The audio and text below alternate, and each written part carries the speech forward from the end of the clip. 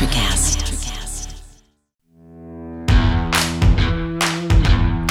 It's not about the corner office.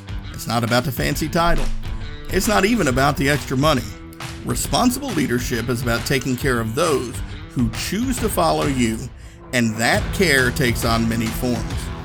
This podcast is dedicated to bringing you the best guests with the best advice to help you succeed in that endeavor. The Responsible Leadership Podcast is a production of The Leadership Phalanx. To find out more about me and what I do, visit leadershipphalanx.com. That's leadership, PHALANX.com.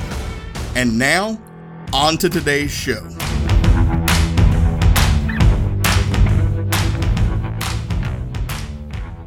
All right, listeners, hello and welcome to this final episode of the Responsible Leadership Podcast. As I say, we save the best for last. I've got a longtime friend, second-time guest, Mr. Jim Bouchard, with us today. Jim, thanks for being my final guest on the show, sir. I can't tell you what an honor this is. This is really cool. It has been a while, hasn't it?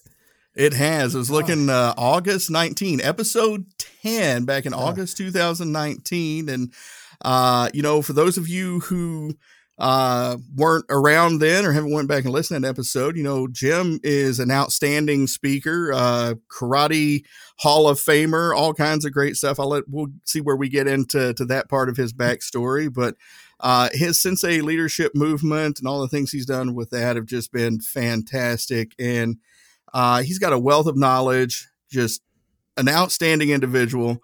And when he was on the show the last time, we were still called the burden of command. So he's never answered this question.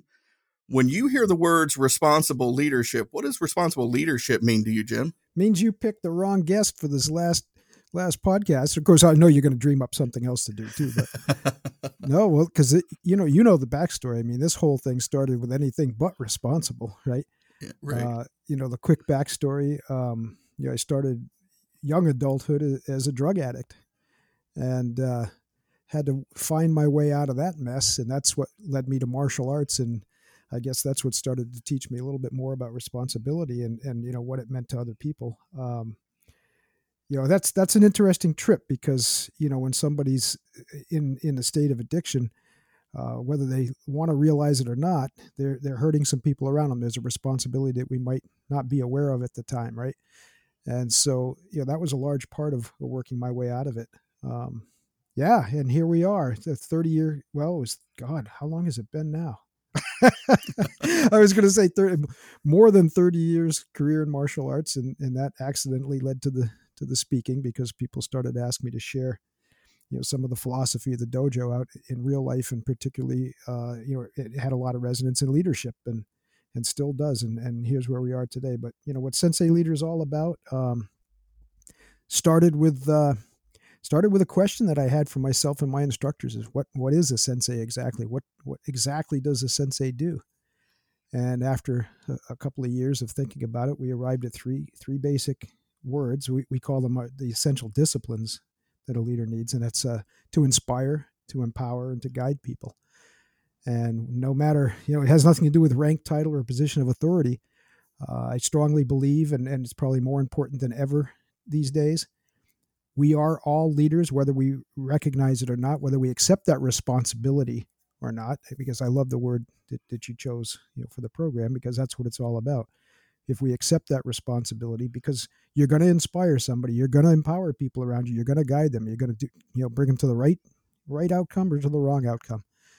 That's the question. And I think that's where the responsibility part kicks in, because you do have to realize, even if you don't think so, you've got an impact on the lives of people around you.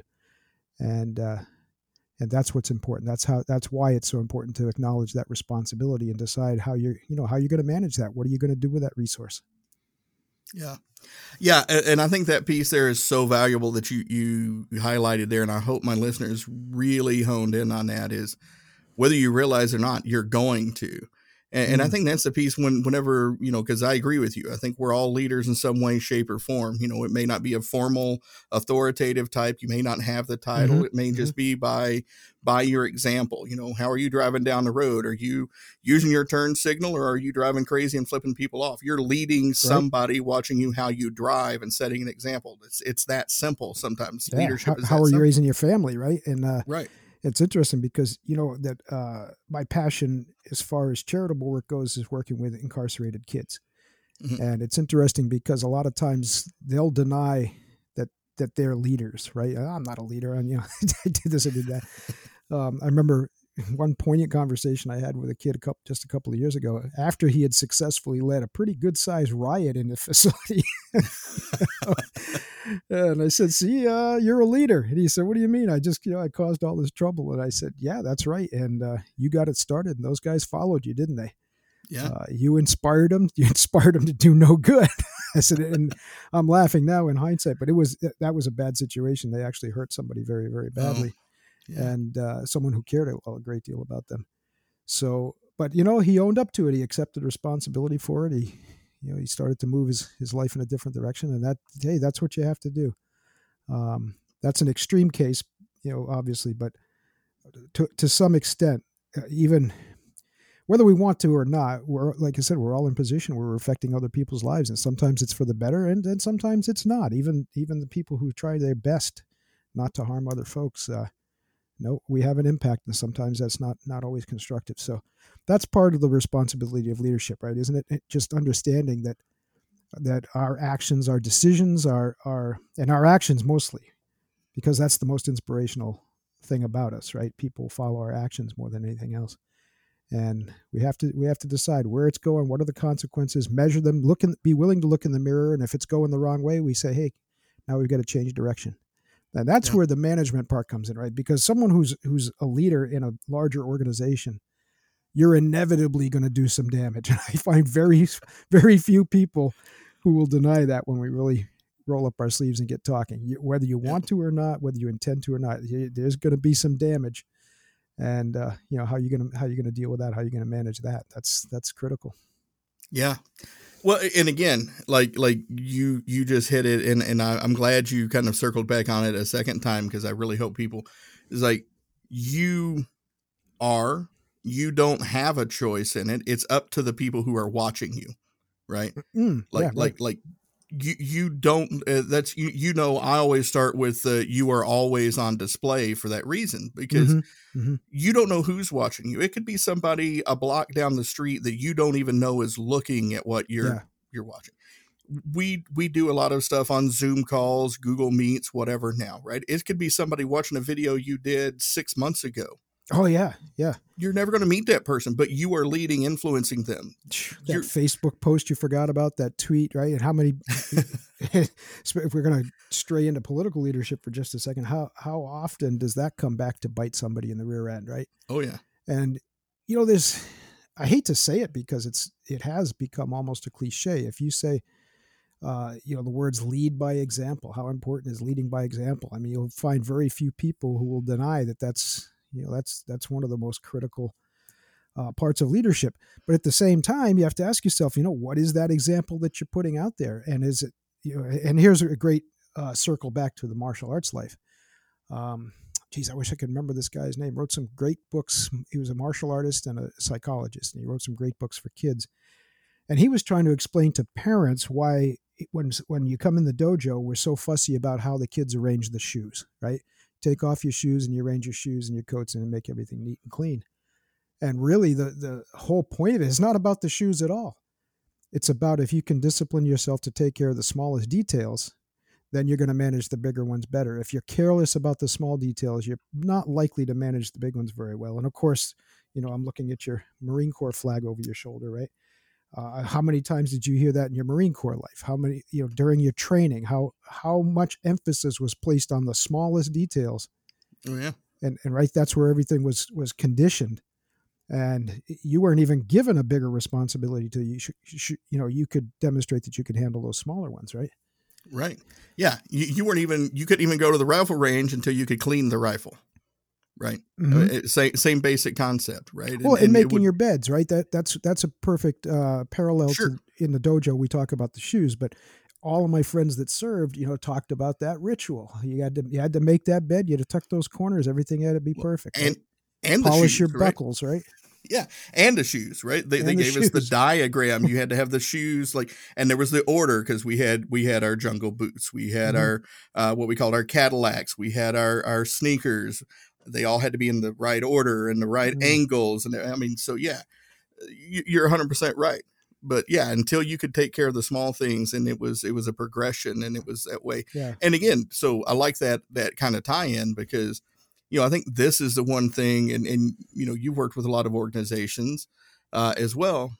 I think that progression of responsibility is the one thing that is really missing in a lot of organizations and a lot of leadership development programs, right? Is we see a lot of people get in trouble, like they're put in a formal leadership role, Mm. and then they start struggling. We ask, like, what does your development road look like?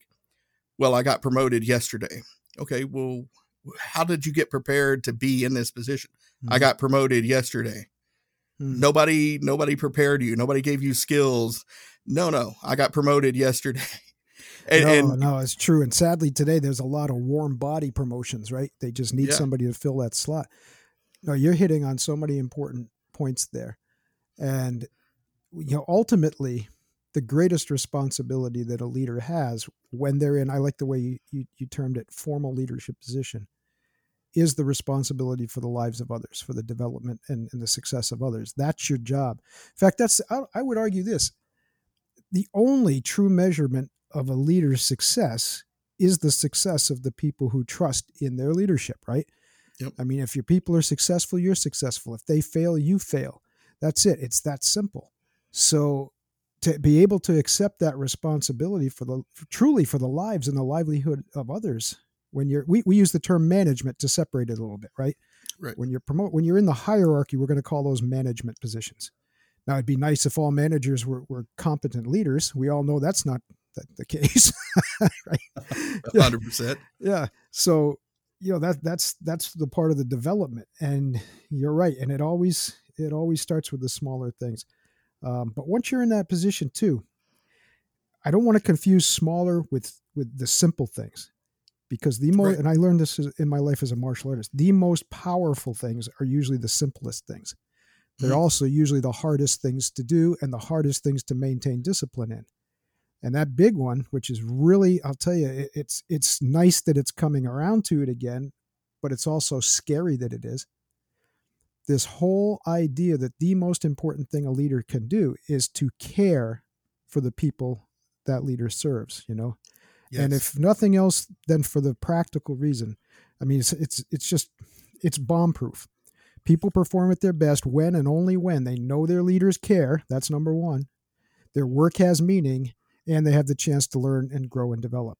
Now, that's brutally simple, extremely hard to carry out. It requires a lot, and it's not always efficient, right? It's sometimes Yep. expensive, and there's where the swords cross, I guess, because too many times in our society now we're looking for the efficiency, we're looking for the least expensive option, and no, we're talking about caring for other human beings. We can't take shortcuts. Well, and again, that goes back to both being fans of Eastern philosophy. We go back to a text that was written almost Mm-hmm. 2,600 years ago, Sun Tzu's Art of War. And one of those pieces was Sun Tzu says, treat your soldiers as if they were your own precious sons, Mm-hmm. right? Mm-hmm. And he's talking about that exact thing. So this is something, again, we're talking about somebody who was a renowned general, I can't speak. I don't know why I can't get. That's it, a strategist. Strategist. I speak for a living, but No, I hear you. That's the foible of our profession, professional speaker. exactly. But the point is, nobody would necessarily call him warm and cuddly. I don't believe, No. but he's talking about what we're just talking about here: caring for your people, Mm-hmm. treating them like it's okay to treat them and care for them like their family, because it's what they expect. It's what people want out of their leaders, right? It's leaders who care. I love the way Dr. Brene Brown put it when she said, people give a damn if you give a damn. It's that simple. Simple, not easy, right? Right. That's the thing. We always use that analogy. Getting a black belt, simple. Practice. It's not easy, right? Right. But I also think, and I don't want this to go water over the dam here. When you're talking about this, especially with your experience and your background and the admiration I have for you and the others who have served in the military, because one of my greatest regrets is that I didn't. I had originally had a goal to be in the Coast Guard Academy, didn't make it. Then I was going to enlist in the Coast Guard. For some reason, I didn't do it. Now, I mean, when in hindsight, hey, I had some great adventures. I can't regret the life that I had. But if I had to have one regret, it's that I didn't serve. I think my life would have taken a much different turn. But the thing is, the important part of that is now that I've gotten to know and been friends with so many incredible military leaders like yourself. If you ask the average person on the street, they would see the military leader as a command and control type of authoritarian. It's that stigma is still there, and it's completely the opposite. I've met the most compassionate leaders who are military leaders. Right, even by necessity, your life depends on the people around you. In real terms, I had a little taste of that in the fire service, but that's what it is. Yeah. Patton, who's often, I think, in the cliched, he's become the cliche of the authoritarian leader, right? But in studying him, I know you're a great fan of his too. You read his books, you read the books people close to him wrote, and he cared about his troops like, as you just quoted Sun Tzu, as if they were his own family. Right. But sometimes the irony of that is, right, in that kind of position, you're in the extreme where that sometimes you have to put the people you love at great risk, at ultimate risk. And that doesn't make you less compassionate, not the experience that I've seen. It makes you more compassionate. Oh, yeah. No, I had in one of the leadership courses I had when I was in the Marines, I had one person define military leadership as the willingness to put your troops in harm's way, knowing that they could die, but the thought of doing so has to rip your heart out. Mm-hmm. It's like, if it doesn't do that, you need to not be in a military leadership role. No, then that's pretty much the definition of a psychopath, right? And right. And there are plenty of psychopaths in management positions in all walks of life. And that's the danger of it, right? All these things we're talking about, people who want to use it for completely selfish ends or evil ends even. They have access to the same power, the same information, the same education that all of us do. So, that's why it's so important for us to choose our leaders carefully, I think, when we do put them in management positions. Yeah. And I think that is the big responsibility that current leaders have. So going back to that progression of responsibility, right? Kind of tying this piece together is you have to start giving that responsibility and building that through as soon as somebody walks through the door. So as soon as somebody walks. Yeah. Yeah. Yeah. The kids, my God, you just open up a can of worms. Because I remember arguing with a parent one time. I was sitting down with my little dragons. It's funny too, because since I've left, the schools behind, I'll run into sometimes my black belts, and they'll say, "Hey, Sensei, do you miss us?" I said, "Oh, hell no." You guys are whiners. I miss my little guys, my little dragons, 3 to 6 year olds. Right. Yeah. And so anyway, one of the parents came in because she caught me we just sit down on the floor and talk. And we were talking about respect and we were talking about responsibilities. And she said, it's nice that you have those talks. She said, but those kids don't understand what you're saying. I said, nope, not yet. They don't. I said, but when do you want them to start hearing it? I said, this is the time. This is when this should be going in, not whatever horse hockey happens when they're sitting down at that video panel, right?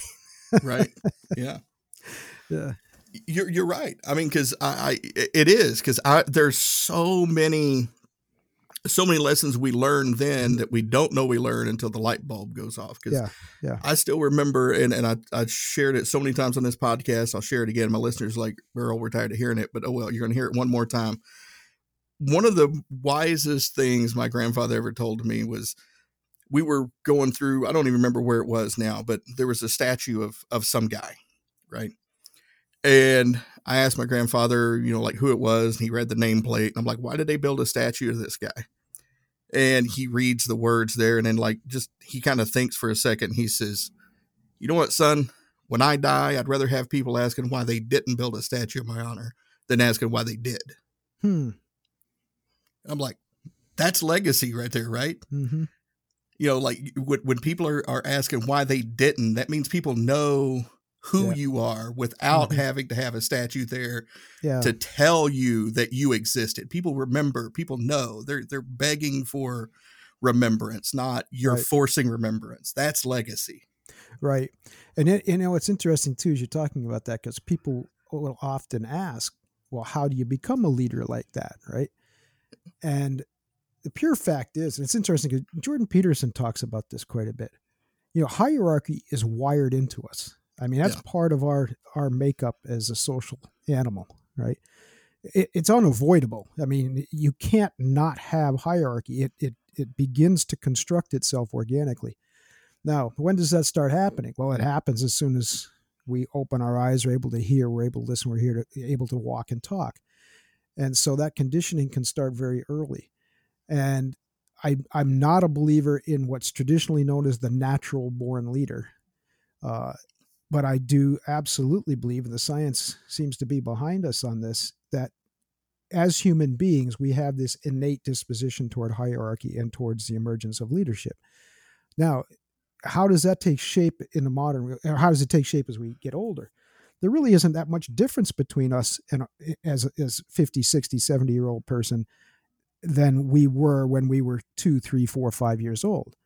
All right. The maturity, and this is another thing that Peterson hits on, and he's a hero of mine anyway, but he talks about that acceptance of responsibility, right? That maturity is really the assumption of more or greater responsibilities. When we're little kids, we're dependent, right? As we emerge, we become more independent and interdependent in a healthy sense. We're accepting more responsibility. That's the mark of leadership. Now, that can get really tricky, can't it? Because at the same time, I think one of the greatest problems that we face right now is a trend towards willful dependency. Does that make sense? So there's so many more people who don't want to assume that responsibility. They don't want to mature as human beings for whatever reason. We can argue that till the cows come home, but it's happening. There's no doubt about the fact that it's happening, and we have a couple of generations that are severely crippled by that and and I know you and I are pretty much like-minded in this respect as a rule. They want government, for example, to step in and become their parents or their providers. And then there are those of us who, no, we don't want government to dictate to us. We see the construct of our society a little bit differently. Who's right and who's wrong? Well, we're going to be fighting that one out for the next 50 years. I don't know which way it's going to go. I won't be around so I'm not that trouble. I'm not going to see the collapse of civilization. I'm not going to last that much longer. You got another 50 in you. I got faith. But I think Peterson is a perfect example, right? Because, getting to that level is hard. It takes effort. It takes work. And because Peterson's one of those folks, I know there's a lot of people I'm sure even in my listeners right now, there's some people, as soon as you said Jordan Peterson's name, they were like, okay, I'm changing channels right now. Yeah. But he's one of those types of people. Like if you do the easy thing and you listen to sound bites, it's very easy to think, oh man, this is one of the most wretched human beings that walks the face of the earth, because the sound bites get cherry picked to make him sound that way. But once you listen to what the guy says in full context of what he is saying, it's like, okay, this makes sense. Like, it's not this just soundbite thing. Like, it makes sense, or it makes me think, right? That's exactly the other thing too. And when you hear him talk, that's one of the big things. I'm paraphrasing a little bit, but on several occasions I've heard him say, and I think a lot of great thinkers, this really distinguishes them, where they'll say something to the effect This is how I understand it right now. Yeah. It doesn't mean this is fixed at all. Sure. I'm not imposing my opinion on you. Sure. Let's start from here. Let's start the conversation. And you have to be willing to poke the hornet's nest. I think I got myself in real bad trouble at a college gig one time. I had the dean of students approach me afterwards. I thought the whole presentation went great. Did 2 sessions. The kids were just terrific. They were asking tough questions. We got into some really tough discussions. This was about the time Matt Lauer had gotten himself into trouble at NBC. So we were talking about that and how you're managing that and how you, right. Well, at the end of the whole thing, I was approached. I think she was the dean of students, and she was very upset that I had victim shamed. And I said, really? I said, how do you think I did that? Well, the kids, this in a nutshell, the kids had asked, what's the answer to this? I said, well, answers. Another person who can piss some people off. I'm thinking of Thomas Sowell and how he said there really aren't any solutions. There are only trade-offs. And I really appreciate that bit of wisdom. So anyway, in the emergence of all that, I said, there are people out there who behave badly. I said, the only thing we can do is have the courage to face them. I said, when you look at that, there was a dearth of courage along the way. That was interpreted as the victim shaming. Right. And what I was trying to explain, I said, no, I said, I'm not saying, I understand. I think her argument was that it's perfectly okay. There were 2 young women who had been victims of sexual assault in that audience, and that was her concern. Now, the kids didn't say anything. They didn't have an issue. But having said that, the fact that I had emphasized the courage was supposed, in her mind, shaming them because they didn't report it. They didn't write. And she said, that's okay. Now we can have that argument because I don't believe it's okay. If someone does me harm and I don't stand up, at least to face it, it's not healthy for me. Right. And it's not right. It's not, there's no road to recovery there. You've got to face it. And I may be allowing that perpetrator to go on and do harm to others.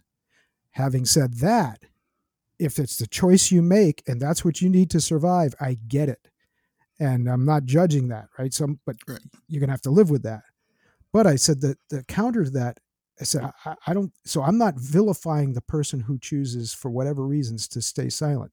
What I am saying is that the only way out of that situation is courage. Mm-hmm. And courage is tough. I mean, courage, right? Courage is not the absence of fear. The absence of fear is stupidity. So right. Courage by definition means you're facing what scares you and you're doing what you need to do, even though it's painful. Not expedient, whatever the case may be. So anyway, that's, and the reason I'm beating that drum so loudly is because that's another issue that we're seeing in our society right now. Easy to stick your head in the sand. It isn't ironic when we're deluged by every detail on social media of everybody's life. And at the same time, people want to stick their head in the sand and say, that's not happening.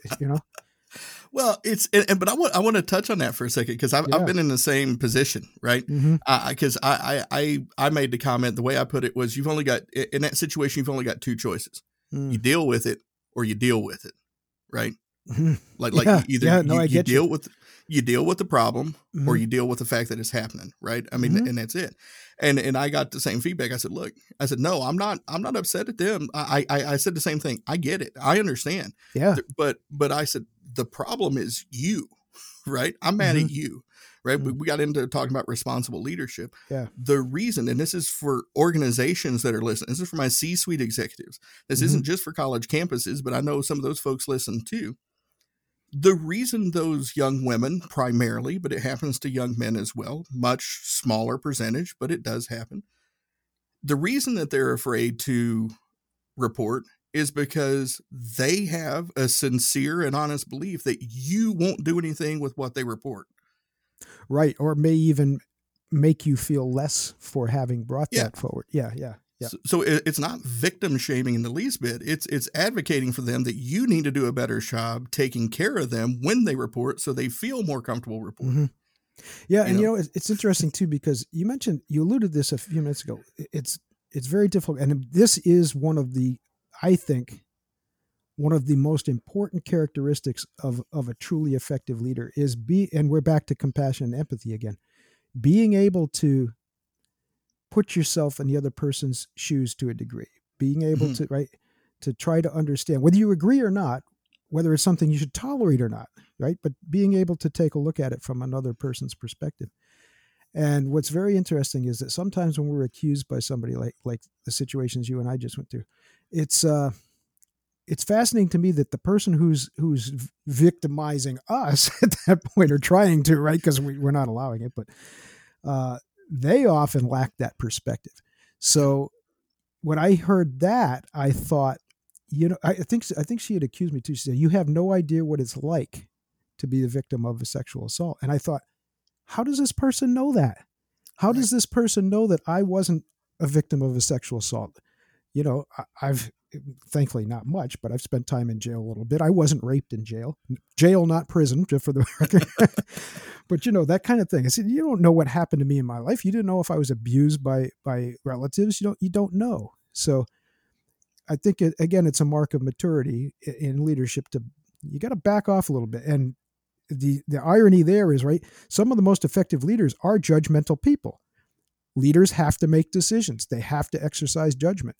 At the same time, and now we're back to our Eastern philosophy, right? A and B can both be true. So we can both be judgmental, and we can also train ourselves to withdraw that judgment and keep it at a distance as we weigh the situation.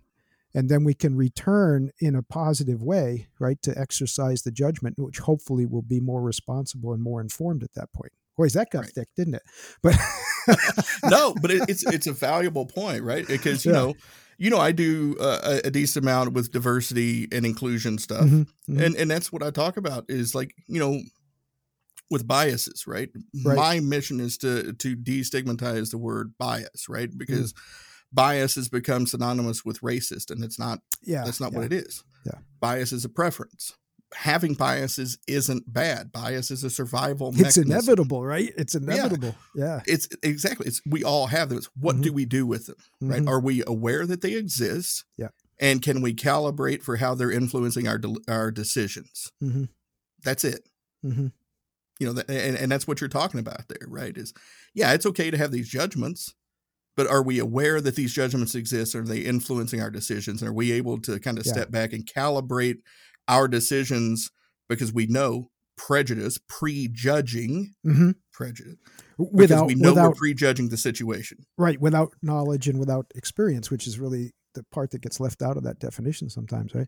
Right. And you're hitting it again, right on the nail right on the head, because ultimately, as leaders, it's what we do with that information and that experience. Are we going to make decisions that are going to move myself and the organization forward, or am I going to make decisions that are going to be detrimental? Yeah. But there's the other part of it. I mean, it's inescapable. And I know you work with C-suite groups too. Our sensei in the C-suite program, we often get, once we get into a little bit and people let their hair down, so to speak, not me, but I let all my hair down a long time ago. Right? Goodness. But it's, when you really just start to talk as human beings, you find that folks really appreciate those situations and will come to an understanding that, right, I have these biases, I have these faults, if you will, and how can we manage those constructively at the same time knowing that my best decision can be bad for somebody, right? And that's inescapable. Whenever I hear leaders lament that and say, geez, I just don't want to hurt anybody. I don't want to cause any harm. I said, well, then don't accept a management position. Don't accept a formal leadership position. Now you're trying to minimize it, and you're definitely trying not to harm people with intent, unless they deserve it. Let's put that one. Yeah. So, that's it. I wish I had a nicer perspective for leaders, but that's one that you have to embrace. You have to expect it, and you have to manage it as it comes, Yeah. Oh yeah. Well, sure. Yeah. And you see that a lot with firing, right? Exactly. Yeah. That's one. And it's getting leaders to realize you can fire with care. You can. And sometimes, right, I know you've encountered this before, I'm sure. Sometimes you're firing somebody, even though it sucks, because nobody who's compassionate likes to fire people. Except, you know what? I shouldn't say that. Every time I ask that question when we're doing a workshop, I'll say, has anybody ever fired somebody? Everybody raised their hand. I said, did you like it? And once in a while, I'll have somebody raise their hand. And as soon as they do, I say, you have a specific person in mind, don't you? Exactly. Right? Yeah, there's that one. There's always one. Yeah. And of course, usually they deserved it. And that's the point, that sometimes you're doing more harm by tolerating it. We can go back to the Matt Lauer story there, right? And you're harming other people. And sometimes it's the best thing for that person. They needed to change too, and they might not have the courage to make that change. That's why they're slacking in the job, right? That's why they're causing trouble, or that's why they're disgruntled, or taking their anger out on other people. All these things that can happen, right? And so the best thing all the way around sometimes is to, again, we're always back to the fundamentals. Have the courage to stand up and do it. And it sucks sometimes. Right? We don't sugarcoat things, you and I, right? It sucks. No, it sucks. But it's going to be painful. Mama never says it's going to be easy. No, but as they say, that's the cost of doing business, right? It's the price you pay, because along with these great responsibilities we're talking about, there are often great rewards. And I'm not talking about monetary. I'm talking about how we change and affect people's lives. But now there's where we talked a little bit before the show about the AI thing coming. Yeah. That's where it's going to be really critical, because, and I get it, leaders, particularly in business and in politics, are going to be making decisions that are going to be crushing people's lives. Yeah. And maybe you can make a case that in the long haul, that's going to be, that's progress for humanity in general, progress for society in general. But we are going to be crushing people's lives, or at least changing them severely coming up. And more important than ever, that we get back in touch with the humanity that's required to lead effectively and to care for people as we're upsetting people's lives with this new technology. This is going to be an interesting few years, I think, coming up.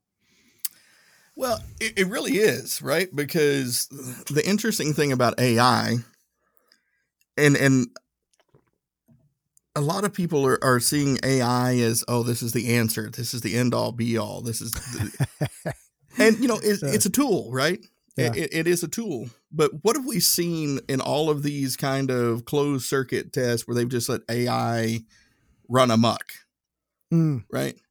AI is it's human evolution. It's really just human evolution accelerated. Yeah. And so what you see. What we've seen here, I mean, and you've read the stories of, oh, hey, when who was it, Facebook a few years ago, like when they let their AI kind of run wild, and like within, I don't know, it was like 30 minutes, it developed its own language and they couldn't understand what it was saying. And so they had to shut it down. And then, what was the one recently where within like 30 minutes, it had like started plotting the end of humanity or something? Yeah. I wanted to wipe us all out. And that gets weird too, because, it's interesting. I've been so fascinated by it that I'm now reading several books about the origins of AI. And it goes back, this is decades old. This is not a new problem. The idea that, all right, if we don't want a machine to run amok and blow up the planet, don't plug it into the nuclear system. You know what I mean? Well, it can't so far, it can't wire itself into these systems. So that's where we have to accept a lot of responsibility. But on the other end too, you hit the nail right on the head again. It's only a feedback mechanism, very sophisticated one, but that's what it is. And we're only going to get out what can put in. Now, I just wrote an article about this. I'll share a little bit of it with you. I actually asked ChatGPT, which is, one of the most prominent AI programs out there. And I asked it about its role in leadership. And basically, I'm going to cut it down to the fundamentals. Basically, it said it can't lead. It admitted itself. And I asked it why. And it said, because it's not capable of compassion. That was the first thing it said. Love it. I'm not capable of compassion. This is it. And they said, while I can provide information that will help leaders make better decisions. I'm paraphrasing a little, but I'm trying to remember as accurately as I can.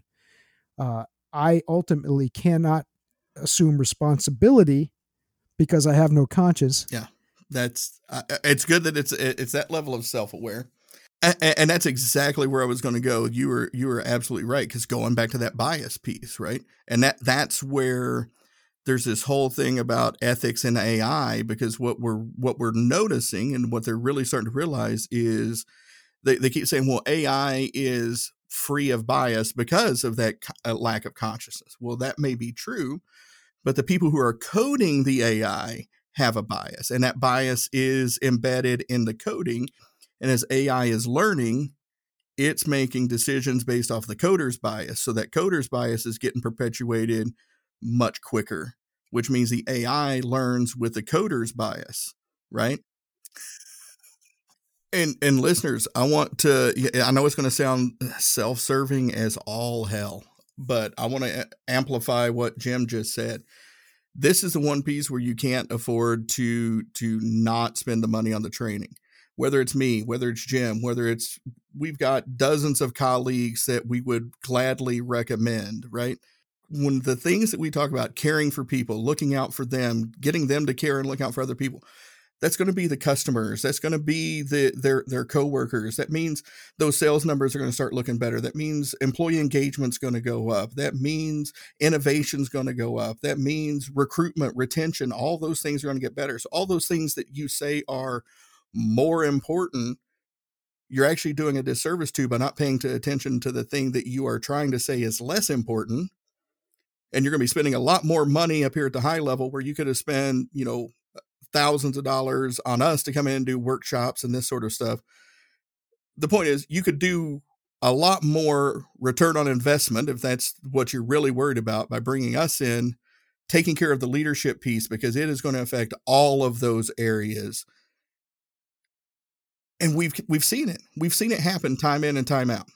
And it's the leader who needs to make that. That's it. You imagine just moving that a point in the right direction, and how much money that's worth, how many billions of dollars that's worth, just to get some. And I'll put it in. Let's bring it down to earth. That means getting somebody to do good work for about 10 minutes more every day. Sure.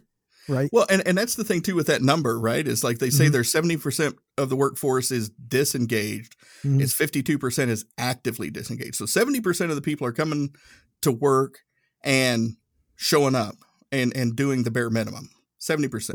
Right. That 52% that Jim's talked about, actively disengaged, means they're choosing to. Well, yeah, they're essentially sabotaging work while they're there. They're looking for other jobs. They're surfing Facebook, Twitter, Instagram. They're maybe even shooting TikTok videos at work. Like they're doing anything else but work while you're paying them to be at work, right? That's what actively disengaged means. I didn't mean to let those videos out, but of course I caught myself and I fired myself that day. On the spot. I said, Jim, you can't be doing this stuff. You're wasting your life. You're wasting your time. Yeah. But I'm not an influencer. No, I had to hire myself back the next day. That's the problem with being self-employed, right? Well, speaking of, before we get out of here, man, we've already been chatting about 45 minutes here. I can't believe time has flown. You've got your show back up and running, huh? Walking the walk? Yeah, we do. So let's get you on that. Yeah, let's get you on that coming up. I'm sorry I haven't been more active. We're still trying to get 1 or 2 out a month. We've been okay with that. We should do more because there's so many cool people to talk to. But yeah, let's get you on that show. Walking the walk, just go to thesenseileader.com and you'll find the links to that. You'll link back to this program because, right, this is going to be evergreen. Mr. Breon is leaving the program, but he is right. He set this inventory of great information out there, which is going to live. It's going to keep going, and we're going to keep sharing it. And there's all kinds of good stuff out there. There's no excuse for us not to be informed these days. There's so many good people doing this good work. Yeah. No, it's and you've got some great shows out there already, and yes, I'd be honored to be a guest on your show, Jim, anytime. And but folks, go check it out. We'll get the links up to Jim's site, but go check out his work. Go follow him on social media. The stuff you put out, the articles you write, the insight. You pose some very insightful, very thought-provoking questions, and that's one of the things I love about being friends with you on Facebook and following your stuff. It's like I don't know that there's a day that goes by I don't see something from you that makes me go, huh. Okay, let me think about this for a little bit. Well, that's what we should do as a joint seminar, and because it's cool. I mean, in the essentials, in the important things, I think we're very much in alignment. But that doesn't mean we agree all the time. And we've had some really good debate back and forth over the years, and respectful debate, and it opens up. People need to do that more. I think it's not bad to for people to explore our interchanges. But that's, well, boy, we could talk for another couple hours just about that, right? We've got to get people dialoguing again and being able to talk about difficult things. So that's always fun, and that's a lot of what happens there. So, and I like what you said. I don't bring a whole lot of solutions to anybody. I cause a lot of trouble, and then we'll start, right? We stoke the fires a little bit, and then maybe down the line we'll find some good trade-offs. Yeah. I mean, and that's education, right? I mean, I think that's education in its purest form. It's not teaching people something. It's getting them to think and find out. Well, there's no formula I don't care what anybody says. There's no formula to leadership. There isn't. I think we can facilitate discussions. We can get people talking. We can share ideas. We can share good ideas. We can share our experiences, share our mistakes, and then together, collectively, right, in the room, virtually or otherwise, that's where people can go off on their own and create their own design, leadership design, because that's what it is. As a leader, you've got to create yourself as a leader. You've got to create your leadership. And I should add this. I'm going to steal from the Marines. I know Lao Tzu said it a long time ago too. You guys probably stole it from him. But how did you guys say? Adapt and overcome, right? Be flexible, improvise, adaptable. adapt, and overcome. Yeah.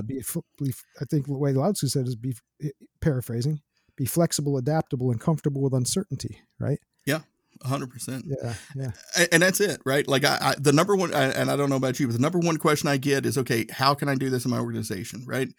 It's like, look, that after giving a class or period of instruction or whatever we're doing, right? It's like, look, that's way too complex of a question to answer. I always go. It's a great question to ask, isn't it? Because that's what's going to get you moving in the right direction. Yeah. Because I'm like, Seneca famously said, a man can never step in the same river, for it's never the same man and it's never the same river. Right. Yeah. A leadership solution is never going to solve the same problem, because it's never the same problem and it's never the same people. Right. Your people are too complex. The situation's going to be different. You are different. Like that's another place where Jim and I can add value. People like us can add value, is we can help you look at this particular problem. Our job is to give you a set of skills and help you be able to figure out how to apply them and get comfortable applying them. It's not to say, if you do X, Y, and Z, you're going to see A. We can't do that. We're not that good. If we come away from Asia for a second, we go over to Greece. Pliny the Elder. This is beautiful. It sounds so stupid when you first hear it, but think about it, and it becomes very profound. The only certainty is uncertainty. Yep. You see? And I think the best, well, I don't think this, I know this. I shouldn't say that. It's a bad habit to use that throwaway, I think. I know this with absolute certainty. The best leaders are not the people with all the answers, right? People with all the answers, we usually have a different name for them. Starts with an A, ends with whole.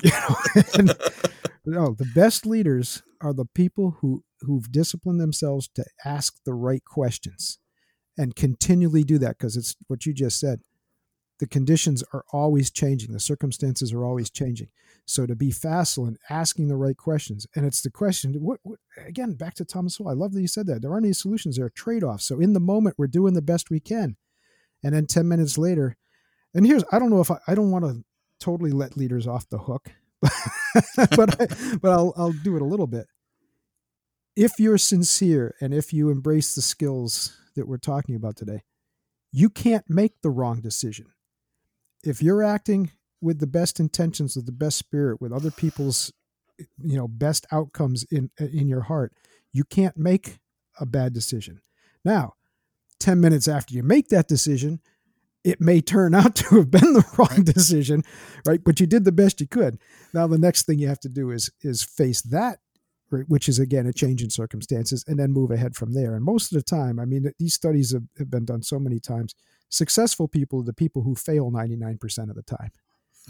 It's the old Mike Tyson's, everybody's got a plan until they get punched in the face, right? I don't know how much I know about that. That's how I got so pretty, right? I always told you, I was a fighter. I didn't say I was a very good one. But yeah, no, I mean, that's valuable. What Jim just said is extremely valuable, and it's good stuff. And one more time, just so everybody gets it, where can they find out more about you, the things you're doing?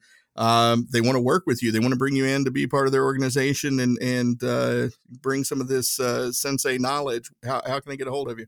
Well, thanks for that. The easiest way is thesenseileader.com.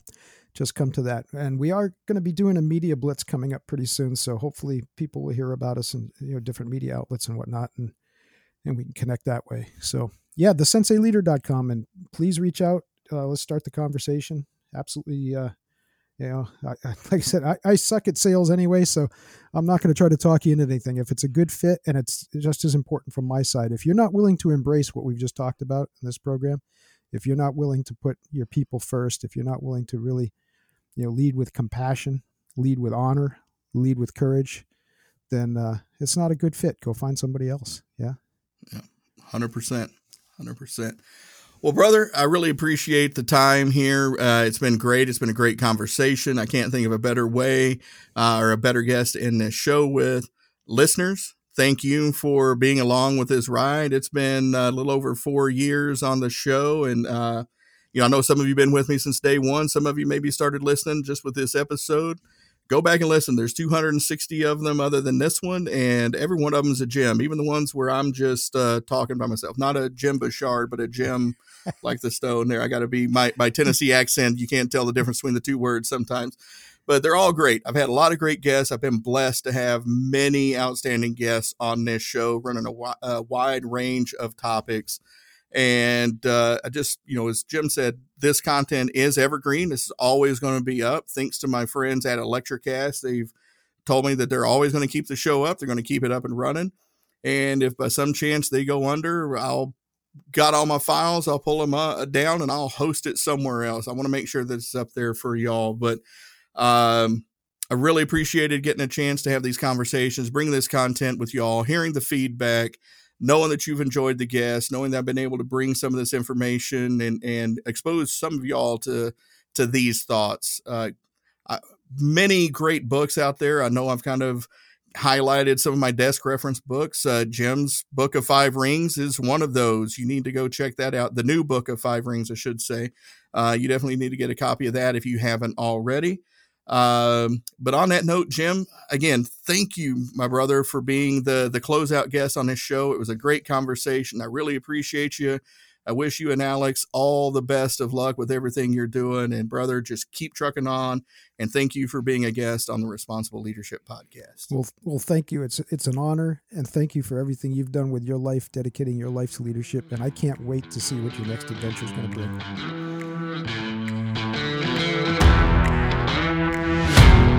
Well, all right, folks, there you have it. Another great show about responsible leadership. I really appreciate you listening. And if you have any feedback for me, please reach out at earl@leadershipphalanx.com. That's EARL@leadershipphalanx.com. Thank you for rating, reviewing, subscribing, and sharing the show so these messages can spread further and make a bigger impact. With that, I look forward to speaking with you again in the next episode.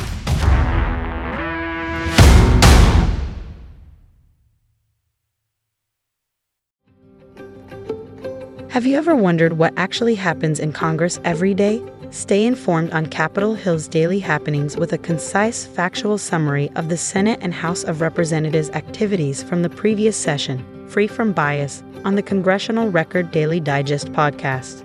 Subscribe on your favorite podcast platform and discover the process from the heart of U.S. politics. The Congressional Record Daily Digest, an Electricast production. Electricast. Hi, I'm Mark. And I'm Peter. We're the founders of Electricast Media, bringing you great podcasts like Nightmare Road Stories, Tech Talk Revolution, and Bodacious Minds. Electricast networks include Ruby for female empowerment, the Best Business Network, and GPN for geopolitics. We built this company to create community and amplify diverse voices, and we really appreciate your support. So keep listening to Electrocast podcasts and hear the culture. Electrocast. Electrocast.